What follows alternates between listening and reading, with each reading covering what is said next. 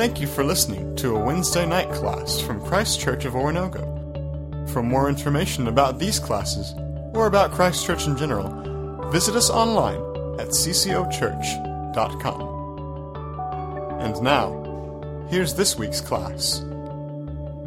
Hey, good evening. We'll go ahead and jump in now. Scott's given us permission to start. It's okay now. Hey, I will tell you straight up that this chapter's a tough one, man.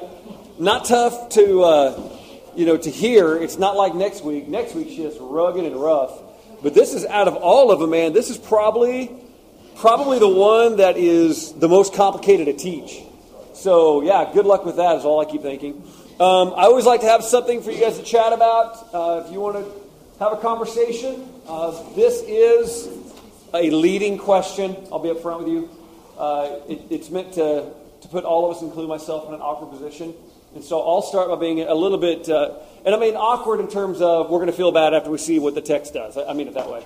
But honestly, if you could create church to be, let's just say, in your favorite image, all right? It's just what you would like the most. And you were going to have church every Sunday be like, hey, this is how I'd like it. For me, it wouldn't be in a building. Thered be very little singing and a whole lot of time hanging out in the woods, probably eating a lot of meat and hunting and talking about Jesus. If I was going to create church, that's what church would look like. If you're going to create church into something you would love, maybe it'd have to do with Sunday afternoon football, I don't know. Maybe it would be on Sunday mornings. Talk at your table and go, okay, yeah, if I was going to do church, this is what it would look like. Okay, ready, go.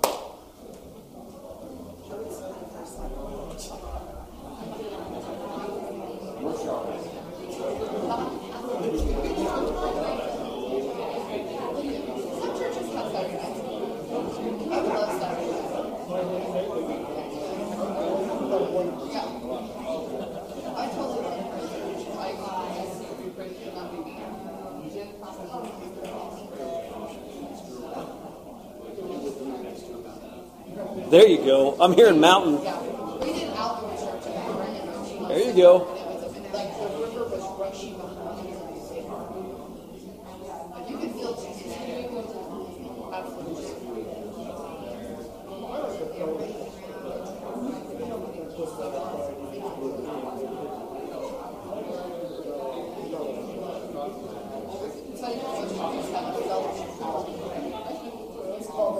All right. Go ahead and wrap up that one. Question? Anybody hear anything that you're like, yeah, I kind of like that? Any good ideas come out of this? Mark may listen to this later on. I don't know. Any good ideas? Or you're like, yeah, I think I'd like that. Mountains, okay. Yeah, we put up in the mountains. Kind of hard to get here in Oronogo. Anybody else have one? At the beach. At the beach? Okay, that'd be good. Anybody else have beach? Okay. Huh?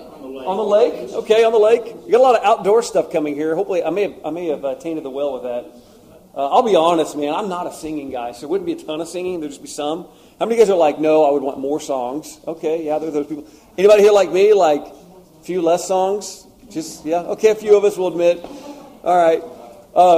It's just interesting when we think about doing church and how often that we see churches get created, and it's interesting whether it's a church plant or it's a church like CCO that's been around for a long time. Hold on, I got to do something. Here's the deal. I learned something. I'm about ready to pass out again. I'm talking to these guys about my brace again, if you listen to this podcast. What I've learned, these carotid arteries right here, the brace pushes on them, and I finally figured out that my neck swells when I teach, and I didn't know that. It's like if you were to do curls with your arm, how your arm swells. I couldn't figure out. And so every time I teach you guys, I get a little bit dizzy, but I was okay. And I went to go preach this last weekend in Richmond, Virginia to high school kids, and I was really intense. And a couple of times, like, literally, I got dizzy, like, where I was, like, stumbling around a little bit, and I finally figured out what it is. So I got to loosen this up just a little bit so I can breathe. There we go. All right. So anyway, back to the point we're making. It's interesting sometimes how we would create church in our image, how we would like it. I know for me, the services would be relatively short. There would be no small groups. The whole idea of, man, my nightmare is when, like, I used to be in a small group thing, and my wife and the ladies would sit around and have great conversations, and even with guys I know pretty well, it's like the moment you want us to talk about things, if you want us to talk about, we'll talk about life via sports, or talk about life via a lot of other avenues, But if we got to read questions off a sheet of paper, it's done, man. We're done. Like, we have forgotten how to talk. We're all like, it just gets awkward. So anyway, a lot of times when we get creating church, it's fascinating the things we'll do to create it in our own image, to meet our own needs. And that's why you find people saying, well, I find God best in the deer stand, or, I bow down to, at the 50-yard line of the NFL in my season seats. There's a lot of things. Or people come to church and they're like, man, that's just not for me. I just don't like that. That's not my kind of church. And again, I think it's interesting in our culture how we bend church around our needs or around what we want. And man, tonight in this text is a living example of that. It's, for a guy like Mark Christian or Michael DeFazio, it's probably not a complex text to teach. For a guy like me, this text is loaded with complexities, loaded really some just quirky idiosyncrasies about it that are just odd. Jesus is Yahweh is barely found, but a few times from now through the rest of this book. Like I told you guys before at the very beginning, what we're getting into now is really what kind of preempted all of Judges. So here's the deal. What you find from chapter 1 all the way to chapter 16, Samson, pillars down, gone, dead, he's done. Really what you see is the civil unrest that Israel experienced. You know what I mean? It's fight with these people, not taking the land. It's Amorites, it's, all these other ites that are coming after them. It's the Canaanites, it's the Philistines. It's this constant civil unrest. And man, we see that play out in our world today, whether it's, unrest with, an immigrant population in Germany right now. If you're watching the threat of civil war in Germany, it's civil unrest. What we're going to find out right now is saying this is what caused the civil unrest. We're going to really look now at the heart of Israel. And we're going to realize that all the civil unrest they go through really comes from a spiritual unrest within them. It's a heart condition. And it's going to walk through, it's going to show us, we're going to look at Micah's heart. We're going to look at the Levites' heart. We're looking at a whole tribe's heart. And we're going to see their hearts are corrupt. Their hearts are far from God. So here we go. Tough text. Let's get into it. Now, a man named Micah.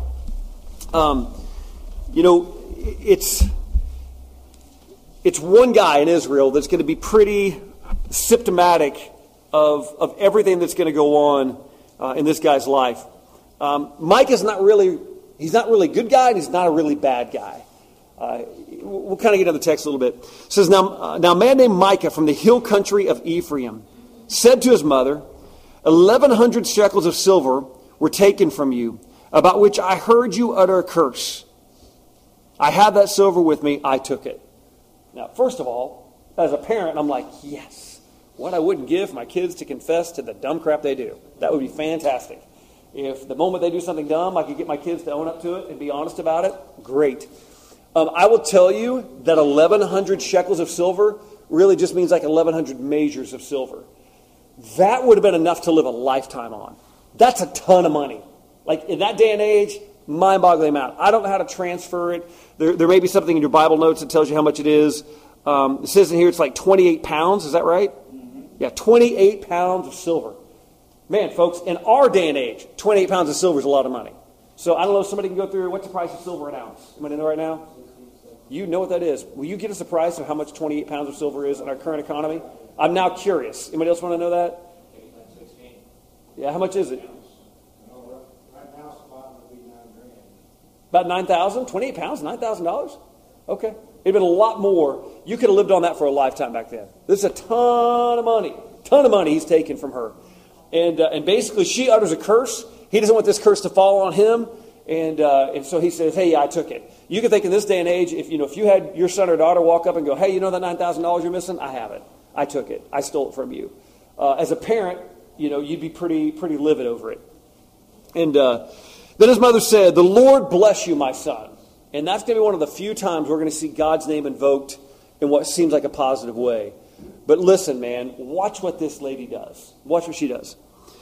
She says, when he returned the 1,100 shekels of silver to his mother, she said, I solemnly consecrate my silver to the Lord for my son to make a carved image and cast idol. I will give it back to you. Yeah! Okay, I don't even know where to begin. We can go back to Deuteronomy now if we want to turn there and just kind of jump into this mess. This is just an absolute train wreck. First of all, she's going to take this money and say that she's giving it to God and that she wants to cast, a graven image and an idol.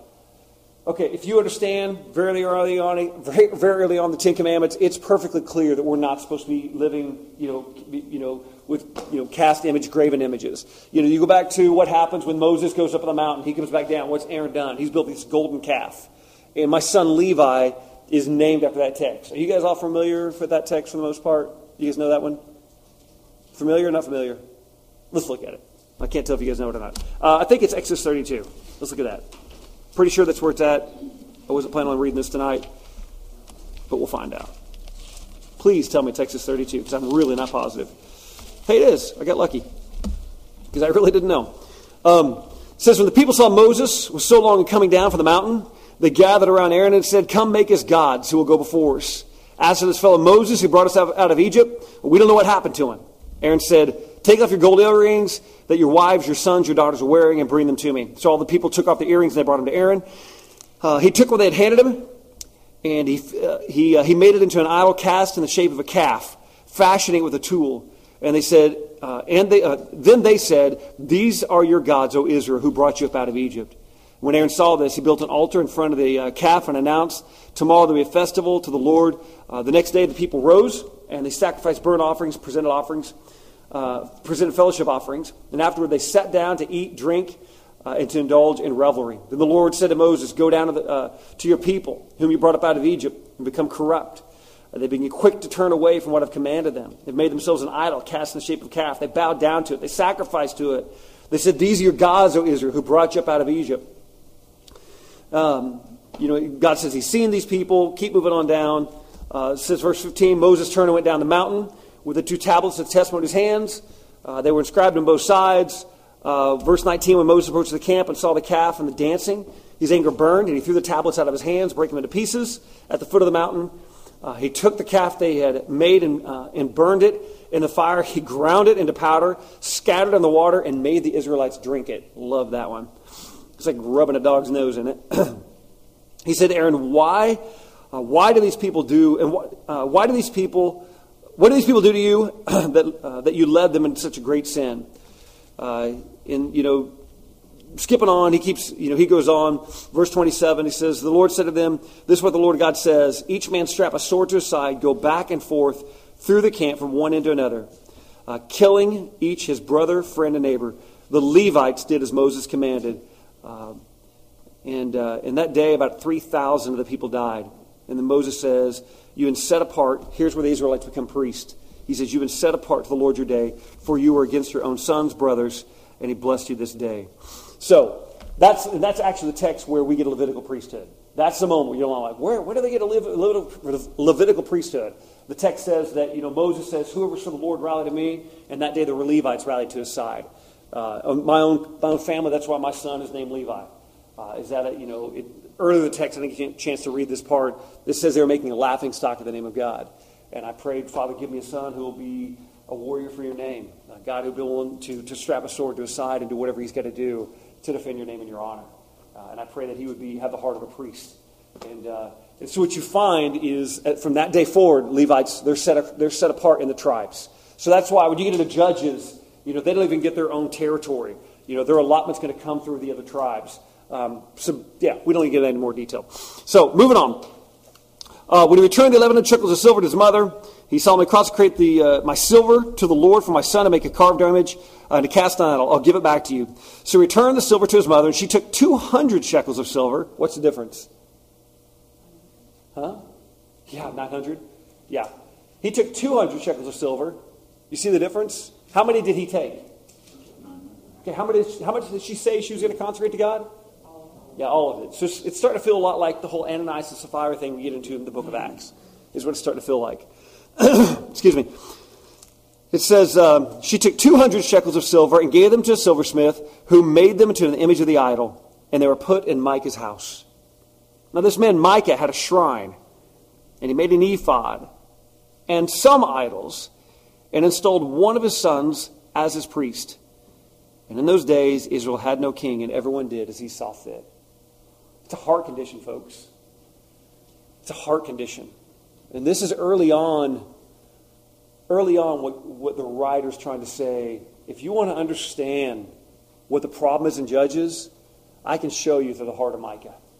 What you're going to find out later on in this text, and I'm going to go ahead and kind of give you a trump card. God has a tabernacle. God's got a place for them to worship. It's in this city called Shiloh, and it's not even that far away. It's not even that long. It's just a few miles away from where Micah lives.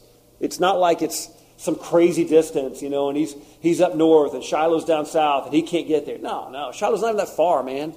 Micah wants to get to Shiloh. Micah can get to Shiloh. What Micah says is, I want this, and I'm gonna create my own temple. I'm going to create my own tabernacle. I'm going to create my own Godhead right here. In fact, I guess I'd say Micah goes as far as he wants to invent God. And he wants to invent church. And he wants to invent a priesthood. So what does he do? He makes an ephod. We're not going to go in the whole thing of what an ephod was. Let's get some cool Old Testament history, but to get through this text, I'm not going to camp out there. He makes an ephod, which is a priestly garment. Not just an ephod, but he installs one of his sons. He's not even a Levite. He installs one of his sons to be a priest. He can't do that. I mean, he's living completely outside of what God deems as being, this is the way it's supposed to be set up. He's not even following anything from the Old Testament now. It says, a young Levite from Bethlehem in Judah, who'd been living within the clan of Judah, left that town in search of some other place to stay. I want to slow down for a second because I want you guys, because you're sharp, I want you to learn to catch this stuff. So I'm going to read that again. I want you to look for the problem, okay? We've been studying this text a lot. It's there. Find it. Here we go. I want you to be like bloodhounds real quick. A young Levite from Bethlehem in Judah, who had been living with a clan of Judah, left the town in search of another place to stay. What's the problem? There's a problem with this guy. You ever met somebody new and you think you're a little shifty and you just don't know why? You ever met somebody like, dude, I don't even trust them and I don't even know why I don't trust them? You ever had that feeling about somebody? Often? You ever had that feeling you didn't follow it and you got burned on it? This guy's story doesn't match up. From the very beginning, the writer's trying to tell us the story doesn't match up. Let me read it again. A young Levite from Bethlehem in Judah, who'd been living with a clan of Judah, left the town in search of some other place to stay. What's the problem? It's there. Be like Sherlock Holmes right now. He was from Bethlehem, but he was living in Judah. Yeah, you guys are getting it. There's a problem with this guy. So a lot of times we'd fly through a text right now, we wouldn't catch that stuff. There's a problem with this guy. The fact he's not living with his own tribe, his own clan, I mean, they should be still in the process. This is early in Judges. They should be clearing. There's things that the Levites need to be doing in terms of establishing a priesthood. He should have been with his people. And very early on, you find this guy. He's not with his people. I don't know why he's not with his people. I don't know his story. But I know he's not where he's supposed to be. He's not where he's supposed to be. We know that much. He's MIA from his own tribe. And he's kind of just wandering around. Wandering around, honestly, in hostile enemy territory. He shows up and he says he left that town in search of some other place to stay.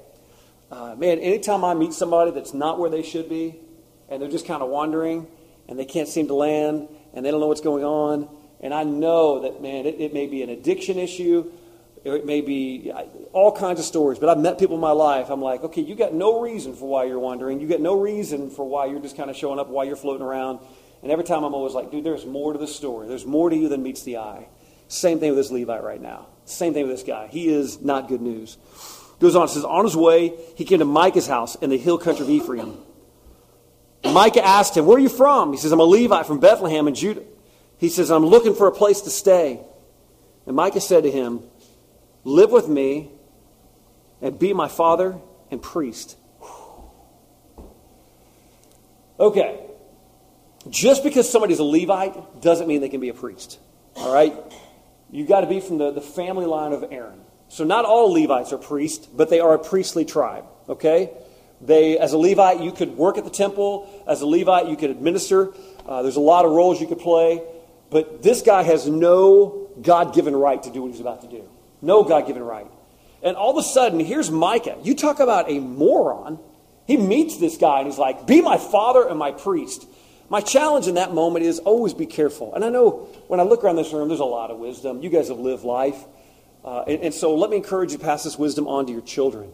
I mean, always tell your kids, be careful about who you welcome in your life to be a voice of wisdom. to be a voice of father and priest to you. And I don't know, I'm sure if we were to go around and somebody in here's got a story of somebody you entrusted, somebody that you listened to, that you let in, that was supposed to give you great counsel, great advice, and you didn't know them well enough, and they worked their way in, and you got to know them, and they started becoming a real significant leader in your life, and the next thing you know, you're getting screwed in this deal, and you're getting bad advice, and your life is getting disrupted. And this is a textbook case. This guy is a nomad. This guy's not with his people. He's got no right to do what he's doing. And now Micah's a fool because he's saying, dude, I don't even know who you are. Never met you before, but I'm kind of doing religion on my own. And guess what? You carry the last name Levite? Heck, I know you got no right to be a priest, but I'm going to make you my priest. And I'm going to move you into my town. I'm going to move you into my house, and you can become my father and my priest. Yeah, this is messy. Micah said to him, he said, live with me, my father and my priest, and I'll give you 10 shekels of silver a year, your clothes and your food. So the Levite agreed to live with him, and the young man was to him like one of his sons. Now I'm going to go off on another tangent. And I'm going to hit this from a different angle. So here I've just attacked the Levite and I've attacked Micah. Now I want to come back and hit this from a totally different angle. Graduated from Ozark and got my degree, went into ministry, and honestly had really good ministries wherever I went. Fantastic ministries.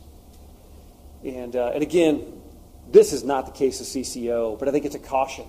Because even if this isn't you, it may be a young preacher you meet someday. Even if it's not you, you may bump into somebody and you're like, you know what? I'm going to remember that text. I'm going to remember that story. Because I don't know who God's going to lead in your path someday where, you're sitting out working in the yard or you're, meeting a new neighbor. And I can tell you that for every Micah, there's a church out there that's a lot like Micah. And I could tell you a few stories right now that for 10 shekels and ephod that he gives him, his clothes and his food, for 10 shekels and a set of clothes, there's a lot of preachers out there that have been bought. They've been bought. And they get churches that flat out own them. And churches that honestly aren't creating something in God's image. Churches that honestly aren't pursuing the kingdom. Churches that honestly aren't interested in fashion. They're so caught up in their own traditions, so caught up in trying to create church like their parents had it, or create church like it was done 100 years ago, or trying to create church like how the town wants it. And preacher after young preacher that I've met in my life have found themselves utterly trapped by a church. In this case, I defend the Levite. This guy's also trapped by a really poor leader. And he's just been bought. And now he's there. He's drawing a paycheck from this guy. I mean, what can he do? I mean, how can you really even challenge him? This was not the way the Levites were supposed to be taken care of. This is not Levite code. Levite code is, you would get your food. Have I talked to you guys about Fat Eli yet? Have we talked about Fat Eli? Oh, man. Let's talk about Fat Eli.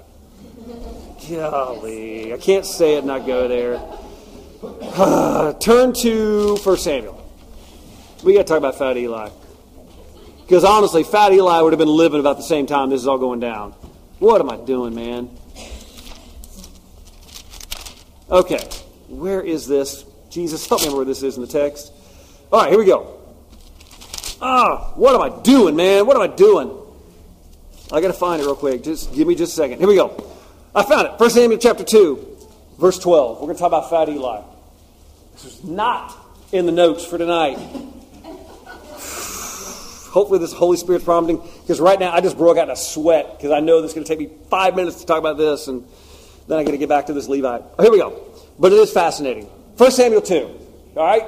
Love this text. It's crazy. Crazy text. 1 Samuel 2. Verse 12 said, Eli's sons were wicked men. They had no regard for the Lord. All right? Now, it was a practice of the priest that when it's practice of priests with people that whenever anyone offered a sacrifice, that while the meat was still being boiled, the servant of the priest would come with a 3-pronged fork in his hand. He'd plunge it into the pan or kettle or cauldron or pot, and the priest would take for himself whatever the fork brought up. This is how they treated all Israelites who came to Shiloh. Okay, I told you, this stuff's all happened about the same time in Shiloh. Here you go. So basically what you need to picture is, in order for the priest to get his food for the day, He had to trust God. They'd offer sacrifice. He'd plunge in the fork. Whatever God brought out, whatever he got on that fork with one plunge was his allotment of food for the day. So you want to talk about dependence on God. This is the equivalent at some level of manna and quail. I mean, this is how you get provision. And so, man, you stab it in, that's what you got. You know, you can imagine as kids at Thanksgiving, if all of a sudden you get one shot at the turkey, whatever you get is what you got. That's all. There ain't nobody else getting any more. That's what it's like. And it's meant to teach the Levites, the sacrifice belongs to the Lord, and the Lord will give you what you need. Don't take any more, don't take any less. All right, so here we go. It says, but even, this is an important verse. Out of everything I'm about to read you, this is the most important verse. But even before the fat was burned, the servant of the priest would come and say to the man who was sacrificing, give the priest some meat to roast. He won't accept boiled meat from you, only raw. But if the man said, let the fat be burned up first, and then take whatever you want, the servant would answer, no, hand it over now. If you don't, I'll take it by force. The sin of the young man was very great in the Lord's sight, for they were treating the Lord's offering with contempt. And the interesting thing is, but Samuel was ministering before the Lord, a boy wearing a linen ephod. It keeps going through Samuel. So, anybody here cook? Got any cooks in here? Okay. Anybody here make a pretty mean pot roast? Okay. All right. So, if you're going to make a pot roast, and you put that thing in like a roasting pan, and you start the cooking, and it's got fat on the outside of it, if I pull that thing out before the fat is cooked off, and I stab the fork in there, and I lift up, what happens? The whole thing comes up out of the roasting pan. But if I wait until the fat renders down, and I wait until it cooks out, and then all of a sudden I walk up and I take a fork and I stab it in that and I lift it up, what do I get? You get a piece. You get a portion. That's how the Levites are supposed to live. Here's the problem. The Levites were stabbing the fork in before this thing had cooked off.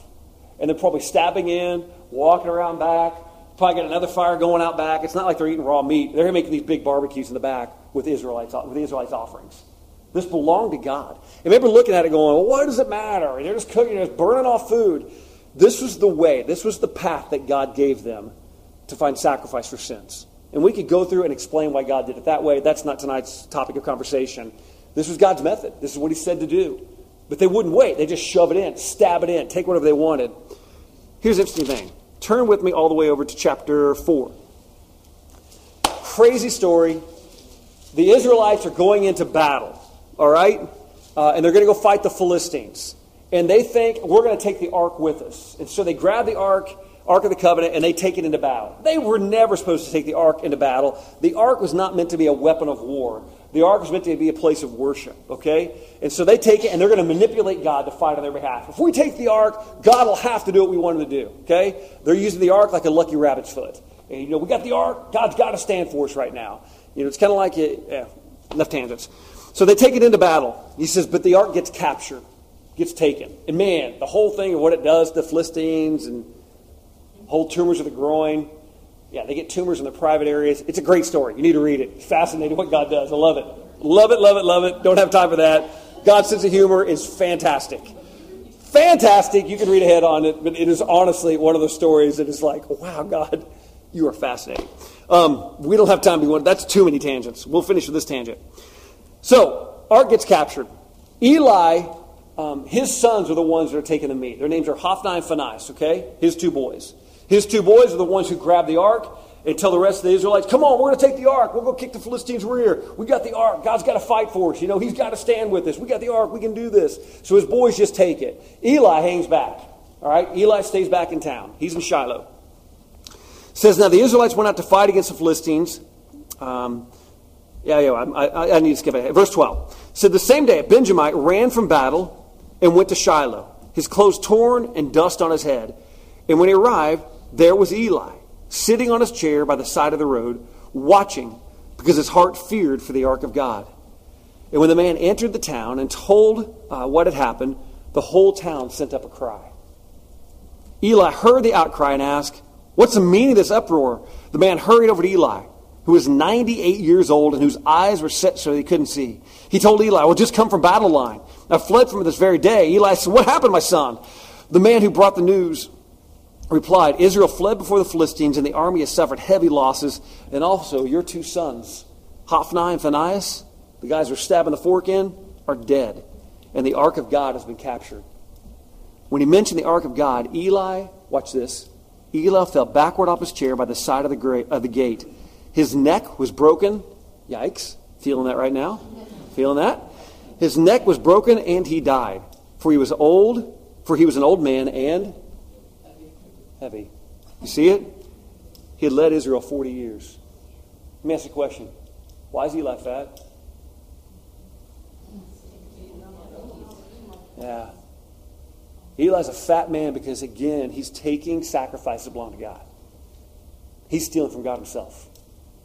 This whole heart condition, it's infected all over Israel right now. Their hearts are not following the mandates of God, the principles that God has established for them. And now this Levite, as we go back to Judges, is doing the very same thing. He's now trying to receive a paycheck, a private paycheck for God's work. And that's why I said, man, I know a young pastor after young pastor that finds himself in this dangerous place where they've been bought and they're owned, whether it be by an eldership. And that is not, I'm not saying that is not CCO. I love this place. But man, I know guys I went to college with, and they find themselves living in this parsonage, barely making it month to month. They got no money. They're living, day to day almost, trying to get their money, trying to get this, and they can't. It's such an oppression in that situation. They can't even find their way out. They can't even. And man, they've got, elders or leaders in the church who are living great lives, and here they are living, And it drives me crazy when I see a pastor that finds himself in that position. And this Levite, man, he has got himself in a bad place. He's getting his 10 shekels and a shirt, and that's about it, and his clothing. And he is owned. He's an owned commodity now. He's owned. And man, that doesn't just happen to priests. That happens in a lot of different professions. So moving on. He says, verse 12, so Micah installed the Levite, which he has no authority to do, and the young man became his priest and lived in his house. And Micah said, now I know the Lord will be good to me, since the Levite has become my priest. Bull. Baloney, Micah, you are a fool. Verse 18. In those days, Israel had no king. Writer setting it up again. He says, and in those days, the tribe of the Danites was seeking a place of their own where they might settle. What? What's wrong with that?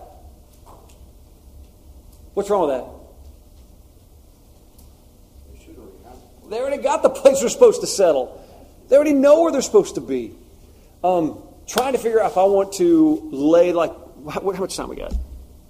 Yeah, I kind of want to lay out this I got this really cool thing that I want to save as an aha moment for the very end. But I think we have a lot more fun with it if I just lay out the aha moment now. And you can read about the Danites in light of what we know in Scripture. So I'm going to give this big, reveal. I hate doing this because it'd be so much fun if I was like, what? It's cool to me. You may not get geeked out over it all. Danites are a screwed up tribe.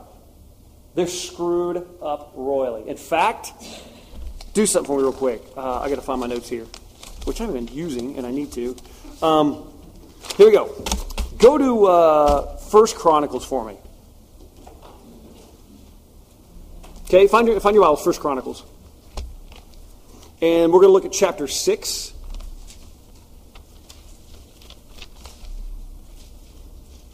Let me find this here.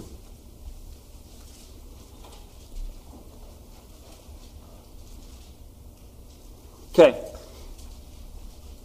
What we're going to look at in here is if you read chapter 6 and you look at verse 63, and then you're going to look at verse 77. I'm not going to read them all out loud. And in fact, if you just read this entire section, I want you to start looking where the tribe of Dan is ever even mentioned.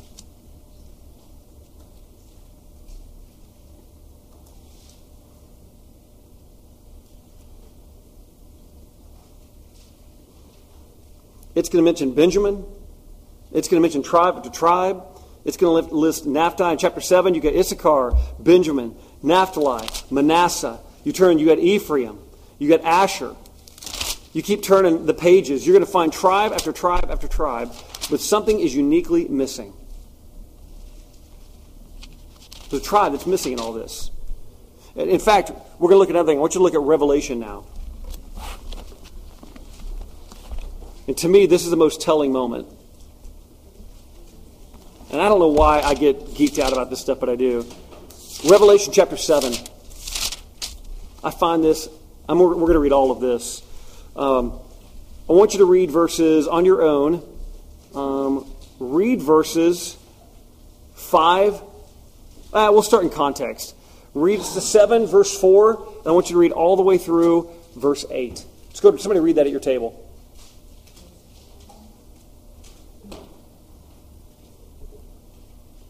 Somebody read that out loud.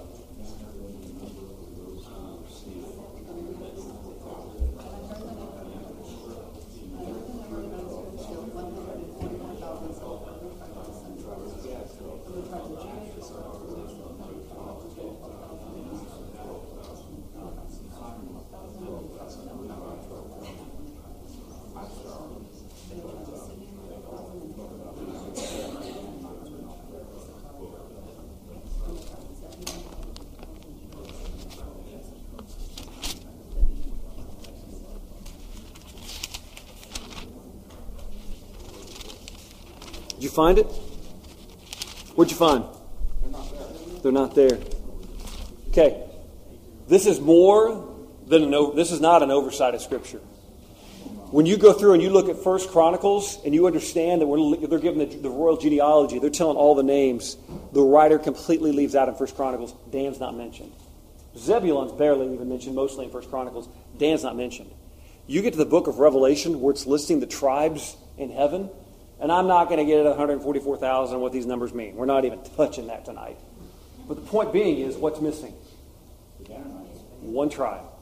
I'm going to tell you that what happens in this chapter is such a big deal to God that from this point forward, the Danites are exiles.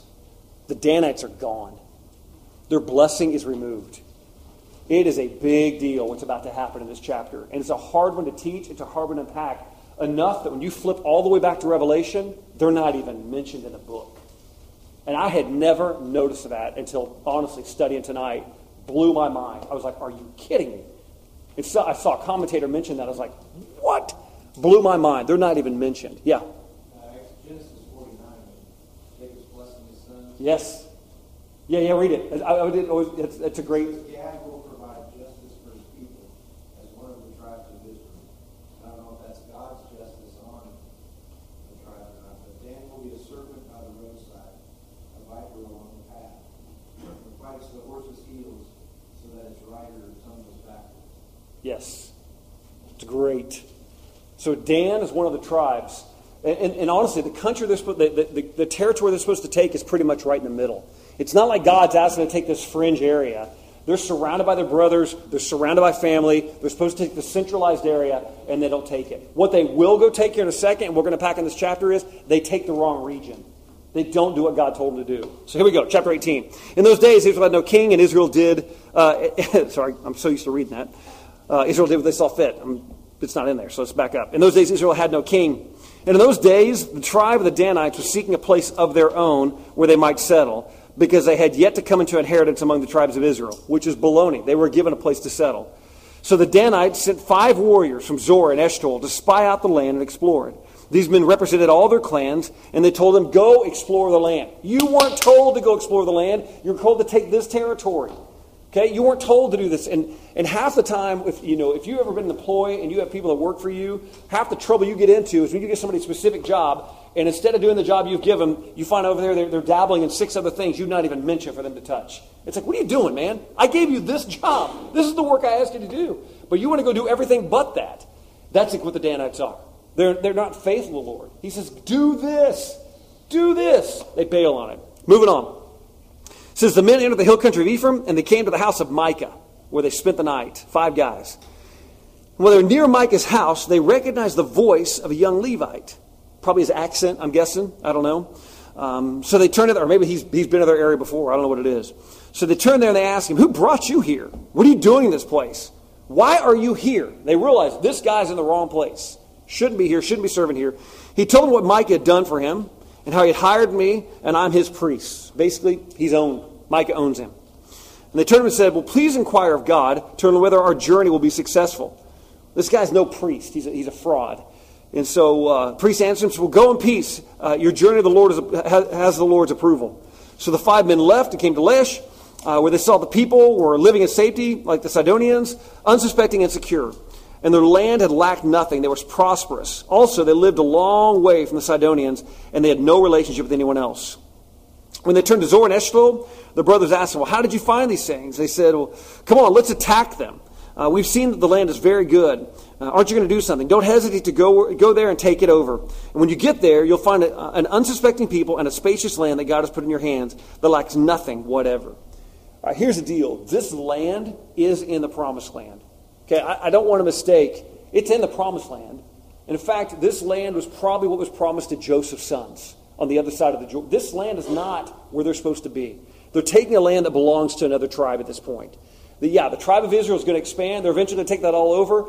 But now what they're going to set up, by taking this, they set themselves up for civil war. They set themselves up for infighting. They're taking something that doesn't belong to them. It's not the right place. It's not the right time. It's not God's plan.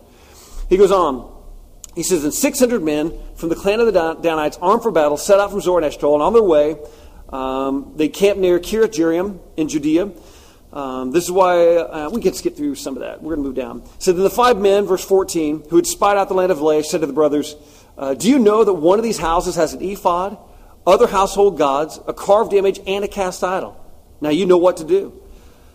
So they turned in there, and they went to the house of the young Levite at Micah's place, and they greeted him. And 600 Danites, armed for battle, stood there at the entrance to the gate.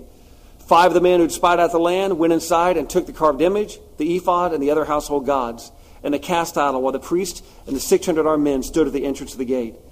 When these men went to Micah's house and they took the carved image and the ephod, the other things, the priest said to them, what are you doing? They answered him, be quiet, don't say a word, come with us and be our father and priest. Isn't it better that you serve a tribe and a clan in Israel as a priest rather than just one man's household? I'm going to preach to the choir yet again here. I don't know the applications because I don't know what you guys all do for a living. But in my mind, I automatically go bigger versus better. This is a train wreck situation already for this guy. But I talked about the young preacher who all of a sudden finds himself in a situation where he's owned. I also about guys who all of a sudden are this guy's not in a good situation, but they go from a situation that's tolerable. All this guy is he shifts from one area of disobedience to even a bigger area of disobedience. He bails for this, and he honestly bails into something far worse. Because what this guy's in now, this guy's in an absolute train wreck. So when these men went to Micah's house, said, be quiet, I already read all that. Skip down. Then the priest was glad. He took the ephod and their household gods, the carved image, and he went along with the people. Because now, hey, look, he's got a whole tribe now. He's not serving little old Micah. Dude, the guy's got a whole clan now. He's got a big church. He's set to win now. Moving on, it says, putting the little children, the livestock, the possessions in front of them, they turned away and left. When they had gone some distance from Micah's house, the men who lived near Micah were called together and overtook the Danites. And they shouted after them. The Danites turned and said to Micah, what's the matter with you that you called your men out to fight? Remember, there's 600 of them. He replied, you took the gods, plural, that I made, and my priests and went away. We're going to camp out here for a little bit. What else do I have? How can you ask, what's the matter with you? This is that moment we get to some application where Micah has created gods in his own image. He's created these graven things that he holds on to. Question for you. What is it that if it was taken from you, you'd utter the phrase, what else do I have? Is there anything that you can think of in life that if it's gone, you find yourself looking, going, gosh, what else do I have? It's a tough question. There's that moment with Jesus where he tells the disciples that are following him, he says, go on, leave if you want to do. If you want to leave, leave. You want to go, go. You remember what Peter says? What's Peter say? Yeah, where else are we going to go? You're the only ones that have words of life. But in our world today, what is it? What is it? I can remember for my family, and I remember it being a big deal for my brother whenever my uncle sold the family farm. And I remember if Mark was in here, like, yeah, it hurt. I remember him having the attitude, man, what else I got? I got nothing else to live for, man. I want to be a farmer. It's all I ever wanted. Now, Mark's got his own farm. He's doing great now. But I can remember that. And I don't know. Sometimes the depth of wound, man, I'll be vulnerable right now with you guys. People have talked so much about, man, you're lucky you can walk. You're so lucky that you're not in a wheelchair. And man, you must have really strong faith. And I've been really honest, man. I don't know. And I may regret these words being on a podcast someday. It's like, man, I don't know that my faith has anything to do with it. I don't think it does. I said, because I look at so many times through Scripture when Jesus will say, man, your faith has made you well. Your faith has healed you. And, honestly, when I'm laying flat on my back, my arm's on fire, and I won't quit moving my feet because I'm afraid if I do stop moving them, they'll never move again. And in that moment, I'm just crying out to God for His mercy. God, please, God, please, God, please, God, please, and not knowing whether or not He'll do it or not. I was at SciComm and had two moments where God had a really good opportunity to prompt my heart and change my mind. One was on the plane, and I don't think God ever tempts us, but I think God tests us sometimes, and He tests our heart. And Holy Spirit started working on me. Started kicking my butt just a little bit. I'm sitting on this plane, and I'm kind of uncomfortable on the plane because they're bouncing around, and I'm on one of those small little jets, and the seats are kind of tight, and I'm up against the wall, and I can't get comfortable in the seat, and I'm kind of finding that place where I'm feeling just a little bit of whining creeping in, and I'm like, I told myself I won't whine. I'm just grateful for what Jesus has done. But privately, I've got this little inner whine dialogue going, and I'm kind of being a little crybaby on the inside, man, I'm uncomfortable here. There's nobody in the plane that knows me, so I can get a little gruff, a little grumpy inside, like, man, this stinks. And then all of a sudden, I'll never forget, I watched the steward, I guess, bring in one of those wheelchairs that fits down an aisle. And he brought this black gentleman in next to me and placed him right next to me. And I realized, God, I need to shut my mouth right now. You have been merciful to me. And merciful beyond measure. More than I could ever deserve. And then I was at SciComm and I was preaching. And I'll never forget this guy, a guy named Garrett from Virginia. He's a youth pastor out there. And he came up to me and he called out my name. He said, hey, Jason. I turned around and I looked down and Garrett was in a wheelchair at that moment.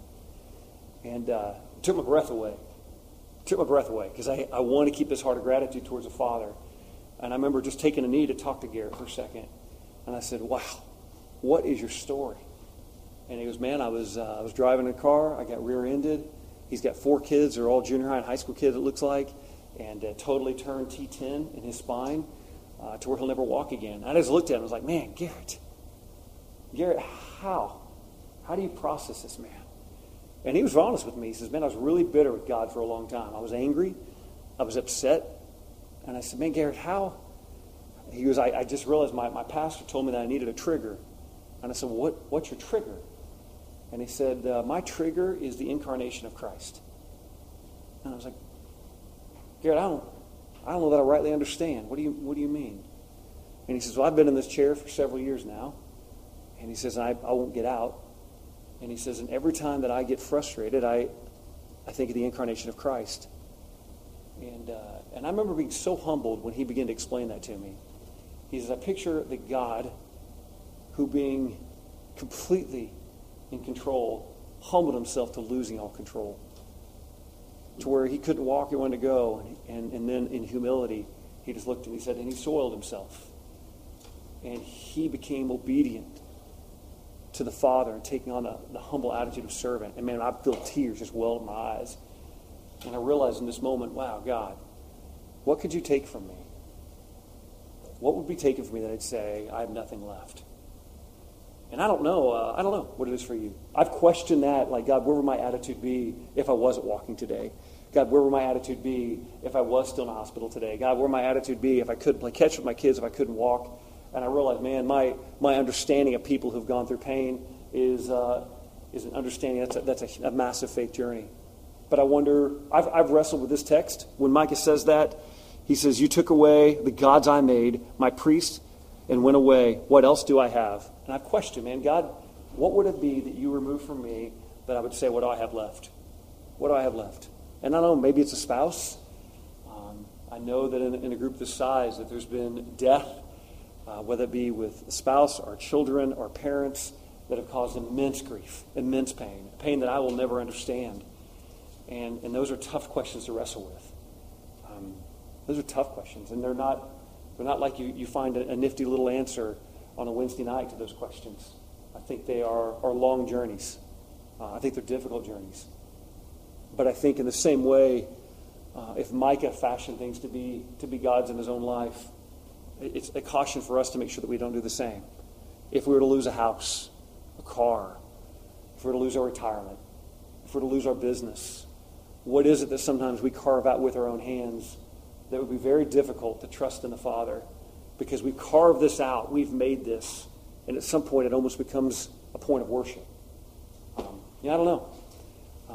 Again, it's a heavy conversation. Hopefully it resonates at some level where you can process it.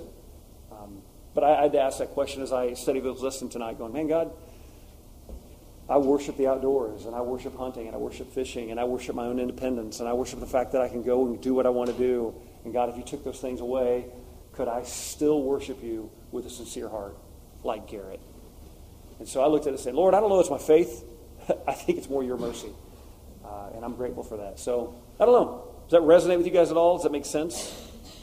Is that click, or is that like, I don't understand anything you're hitting on right now? Does it click at all? Click? All right, let's move on because we don't have a ton of time left. Let's get through this chapter. We're going to come back to this in a second.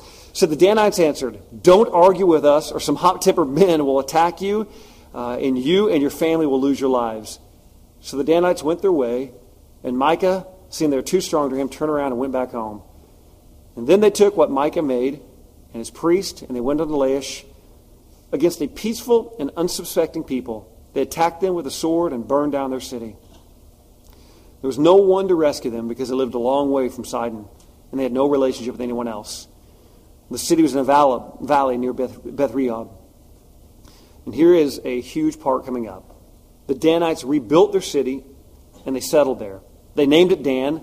It never really gets called Dan, after their forefather Dan, who's born in Israel. Though the city used to be called Laish, the Danites set up for themselves idols. And here we go. This is, to me, another massive point we're going to live in for a while. I want to see if you can find it. The Danites set up for themselves idols. Actually, I'm going to let you guys read verse 30 at your table. Read 30 and 31 and look for the aha.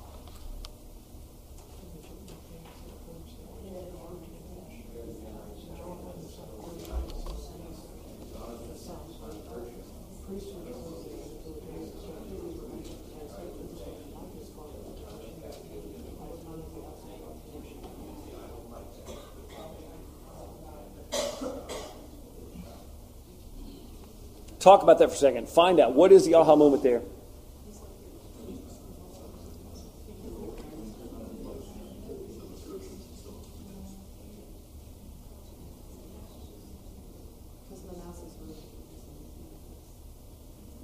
If you're not sure, just read it again. What's the aha moment?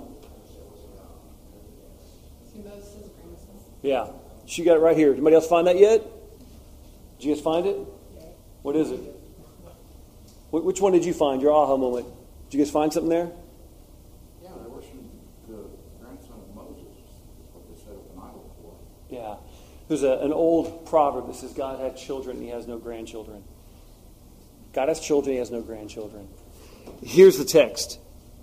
It says, where the Danites set up for themselves the idols, and Jonathan, son of Gershom, the son of Moses, and his sons were priests for the tribe of Dan until the time of captivity of the land. Let's go all the way back to Exodus 32. All the way back. We just read that text. Moses comes down from a mountain, tells the Levites, ride on my side. You would think, if anybody understood idolatry, that Moses would have taught it to his kids. You'd understood. You would have thought. Moses' kids would have caught it. Moses' kids would have understood how bad idolatry is, how much God hates it. You know, when Moses has to stand there and watch 3,000 people get wiped out, you would think those conversations would have been had as they wandered through wilderness before they headed into the land. Moses was the guy who warned over and over and over, no idolatry, no idolatry, over and over. Moses was the guy who warned all of Israel. Here you find, watch this, here you find it. The Danites have themselves, Jonathan, son of Gershom, the son of Moses, and his sons were priests for the tribe of Dan. These guys are setting up absolute idolatry. Here's the tough thing, man. What's it like when your own kids go against the very God they're called to serve. I don't know. I can't imagine.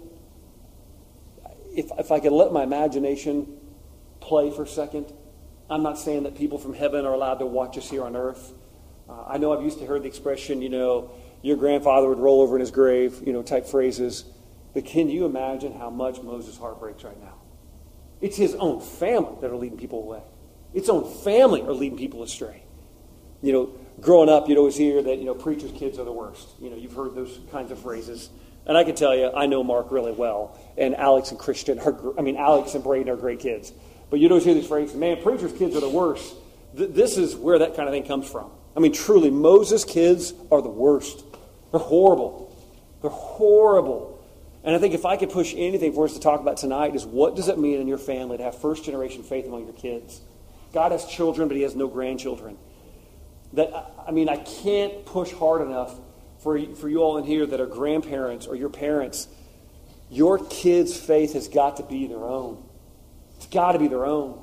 That there's nothing you're going to be able to do, and they're going to stand next to you in heaven, and you stand before God the Father, and you claim the blood of Jesus, and says, come on with me, and you want to reach back to their hand and walk them in with you. It does not work that way. It doesn't work that way. You don't stand before the Father in heaven having lived a life of holiness, having lived a life before him, and all of a sudden he says, well done, good and faithful servant, enter your rest. You don't reach back and grab your kid's hand and walk them across. That's not how this rolls. Your kids have got to be faithful. They've got to own this faith on their own. Your grandchildren are going to own this faith on their own. And man, I'm living this in my own life right now. I'm watching this play out constantly. My prayer every single night of my kids' lives, not figuratively, literally. I pray over them every night. I lay my hands on them. I pray over them. My simple prayer is this: God, may they walk with you all the days of their life. I don't care if they always like me. I don't care if they always walk with me. I don't care if they always, value what I've got to say. But my prayer is constantly, God, may they walk with you all the days of their life. Because I know that's the only thing that matters. And what you've got here is Moses at some level. I don't know what happened between him and Gershom. I don't know where the fallout is. I don't know why the dots don't get connected. I don't know. For some reason, that baton of faith doesn't get passed to the next generation. And it's not like a small thing. Truly, what Moses' grandsons are going to do, because they don't rally up, grab a sword, and say, anybody who bows down to this graven image, just like what happened with Aaron, we're going to kill you all right now. That's what that Levite should have done. If that Levite wanted to go back to his heritage, he should have grabbed a sword on his side and started slaying people for worshiping an idol. But he doesn't do that. He leads them. These people lead them into this kind of worship. It's a terrible thing. So much that they will literally take an entire clan, an entire tribe of Israel away into apostasy. Gone. Gone from 1 Chronicles, gone from the book of Revelation, gone. Gone. And I look at how many family lines it happens the same way there. That because we didn't pass that baton of faith that a grandparent held on to dearly, and because they played the thing, well, you know what, I'm just going to let them find it on their own. I don't want to be forceful about it. I'll just let them figure this out on their own. And they paid this passive faith thing. They never actively shared their faith. They never actively communicated the importance of Jesus, his death, burial, and resurrection. Or fathers that do that. Man, I'm going to let my kids kind of figure that out on their own. I'm just going to kind of, hopefully they'll figure their way. They'll find their way. And because they passively lead and they don't actively communicate the importance of salvation, the importance of the redemptive work of Jesus, and it never truly gets past, that all of a sudden you wonder, or we wonder, why our children and our great-grandchildren, our great-great-grandchildren don't walk with Jesus. At some point, Moses doesn't pass his baton to his own kids. And at some point, his sons don't pass it to the next generation. And truly, this is no small matter. They wipe a tribe off the face of Scripture. They wipe them out. It's not like they just kind of go over here and start a little city. They're wiped out. They're not even mentioned in Revelation. They're gone. Bye-bye, gone. And that to me is an overwhelming proposition. To me, it's sobering. It's heavy. I think about that, man. What does that mean for Justin? What does it mean for Levi? What does it mean for Sydney? What does it mean for Silas? And not just then, what does it mean for their children? And if I taught them through my act of sharing of my faith, if I taught them in the way I handed it down, have they learned from me what that looks like so they can actually do the same thing for their children? Because if I don't model that to them, how are they going to have to model to their children? What happens in 2 or 3 generations I don't know. It's a burden that I carry. Because I want nothing more than my children to walk with Jesus all the days of their life. I want nothing more to spend eternity with my kids and grandkids and great-grandkids. And I don't want my last name to be wiped off the annals of Scripture because I couldn't hand off the baton properly. And honestly, I don't want my kids to lead others astray. I don't want my kids to lead other people astray because they never truly picked it up. So it's not just that they're wiped out, but they take a whole tribe down with them. And that's painful. I'm just sharing my own heart. So Just because you offer the baton doesn't mean they accept it. absolutely. No, that's true. Been there, done that. Yeah. Just because you offer the baton doesn't mean they'll receive it. No matter what we do sometimes. But I think sometimes we live in a generation, my generation specifically, where, and the generation younger than me, we don't want to force things on people. We don't want to, we want to be careful. We don't want to step anybody's toes. Everybody's got their right to find their way, and everybody's got their right to figure things out. And that's what I see happening. And that's what we need to avoid. Yeah. So, tough chapter. I told you out of all of them, this for me was the hardest one to teach on. It's hard to, I equate this, that if you like fried chicken, this text is like when you pull out the back, you kind of got to dig for the meat just a little bit, on a piece of chicken. This text is the hardest one. I felt like it's the hardest text in all of Judges to unpack, with 17 and 18. As we've been walking into it, it's not that I dread any scripture, but I knew coming in, I was like, 17 and 18 is going to be the hard one. And what I would say is a couple of things to kind of wrap up on is, man, don't create church in your own image. Don't set up substitutes for God. And whether that's a passion, a hobby, a job, career, family, don't carve images that aren't real, and don't try to create God in an image that makes him palatable so he can sit on your mantle. And be careful of that. And then for me is a constant challenge of looking at it saying, man, I want to make sure that I'm handing the baton of faith on to my generation, my kids, so they can continue handling that on in lineage. So we're going to wrap up tonight. We may not have gone as long as we usually do, pretty close. But that's a tough chapter, man. That's the toughest one. Next week, you need to bring a puke bag, straight up, because it's gross. Next week is violent. Next week is rough. Next week is gross. It is vile. And it's fun to teach on. I'll just say straight up. Next week's a blast, because it's like unpacking a movie. And I can't wait. So thank you guys for being here. We'll call it. Thank you for listening to a Wednesday night class from Christ Church of Oronogo. For more information about these classes, or about Christ Church in general, visit us online at ccochurch.com.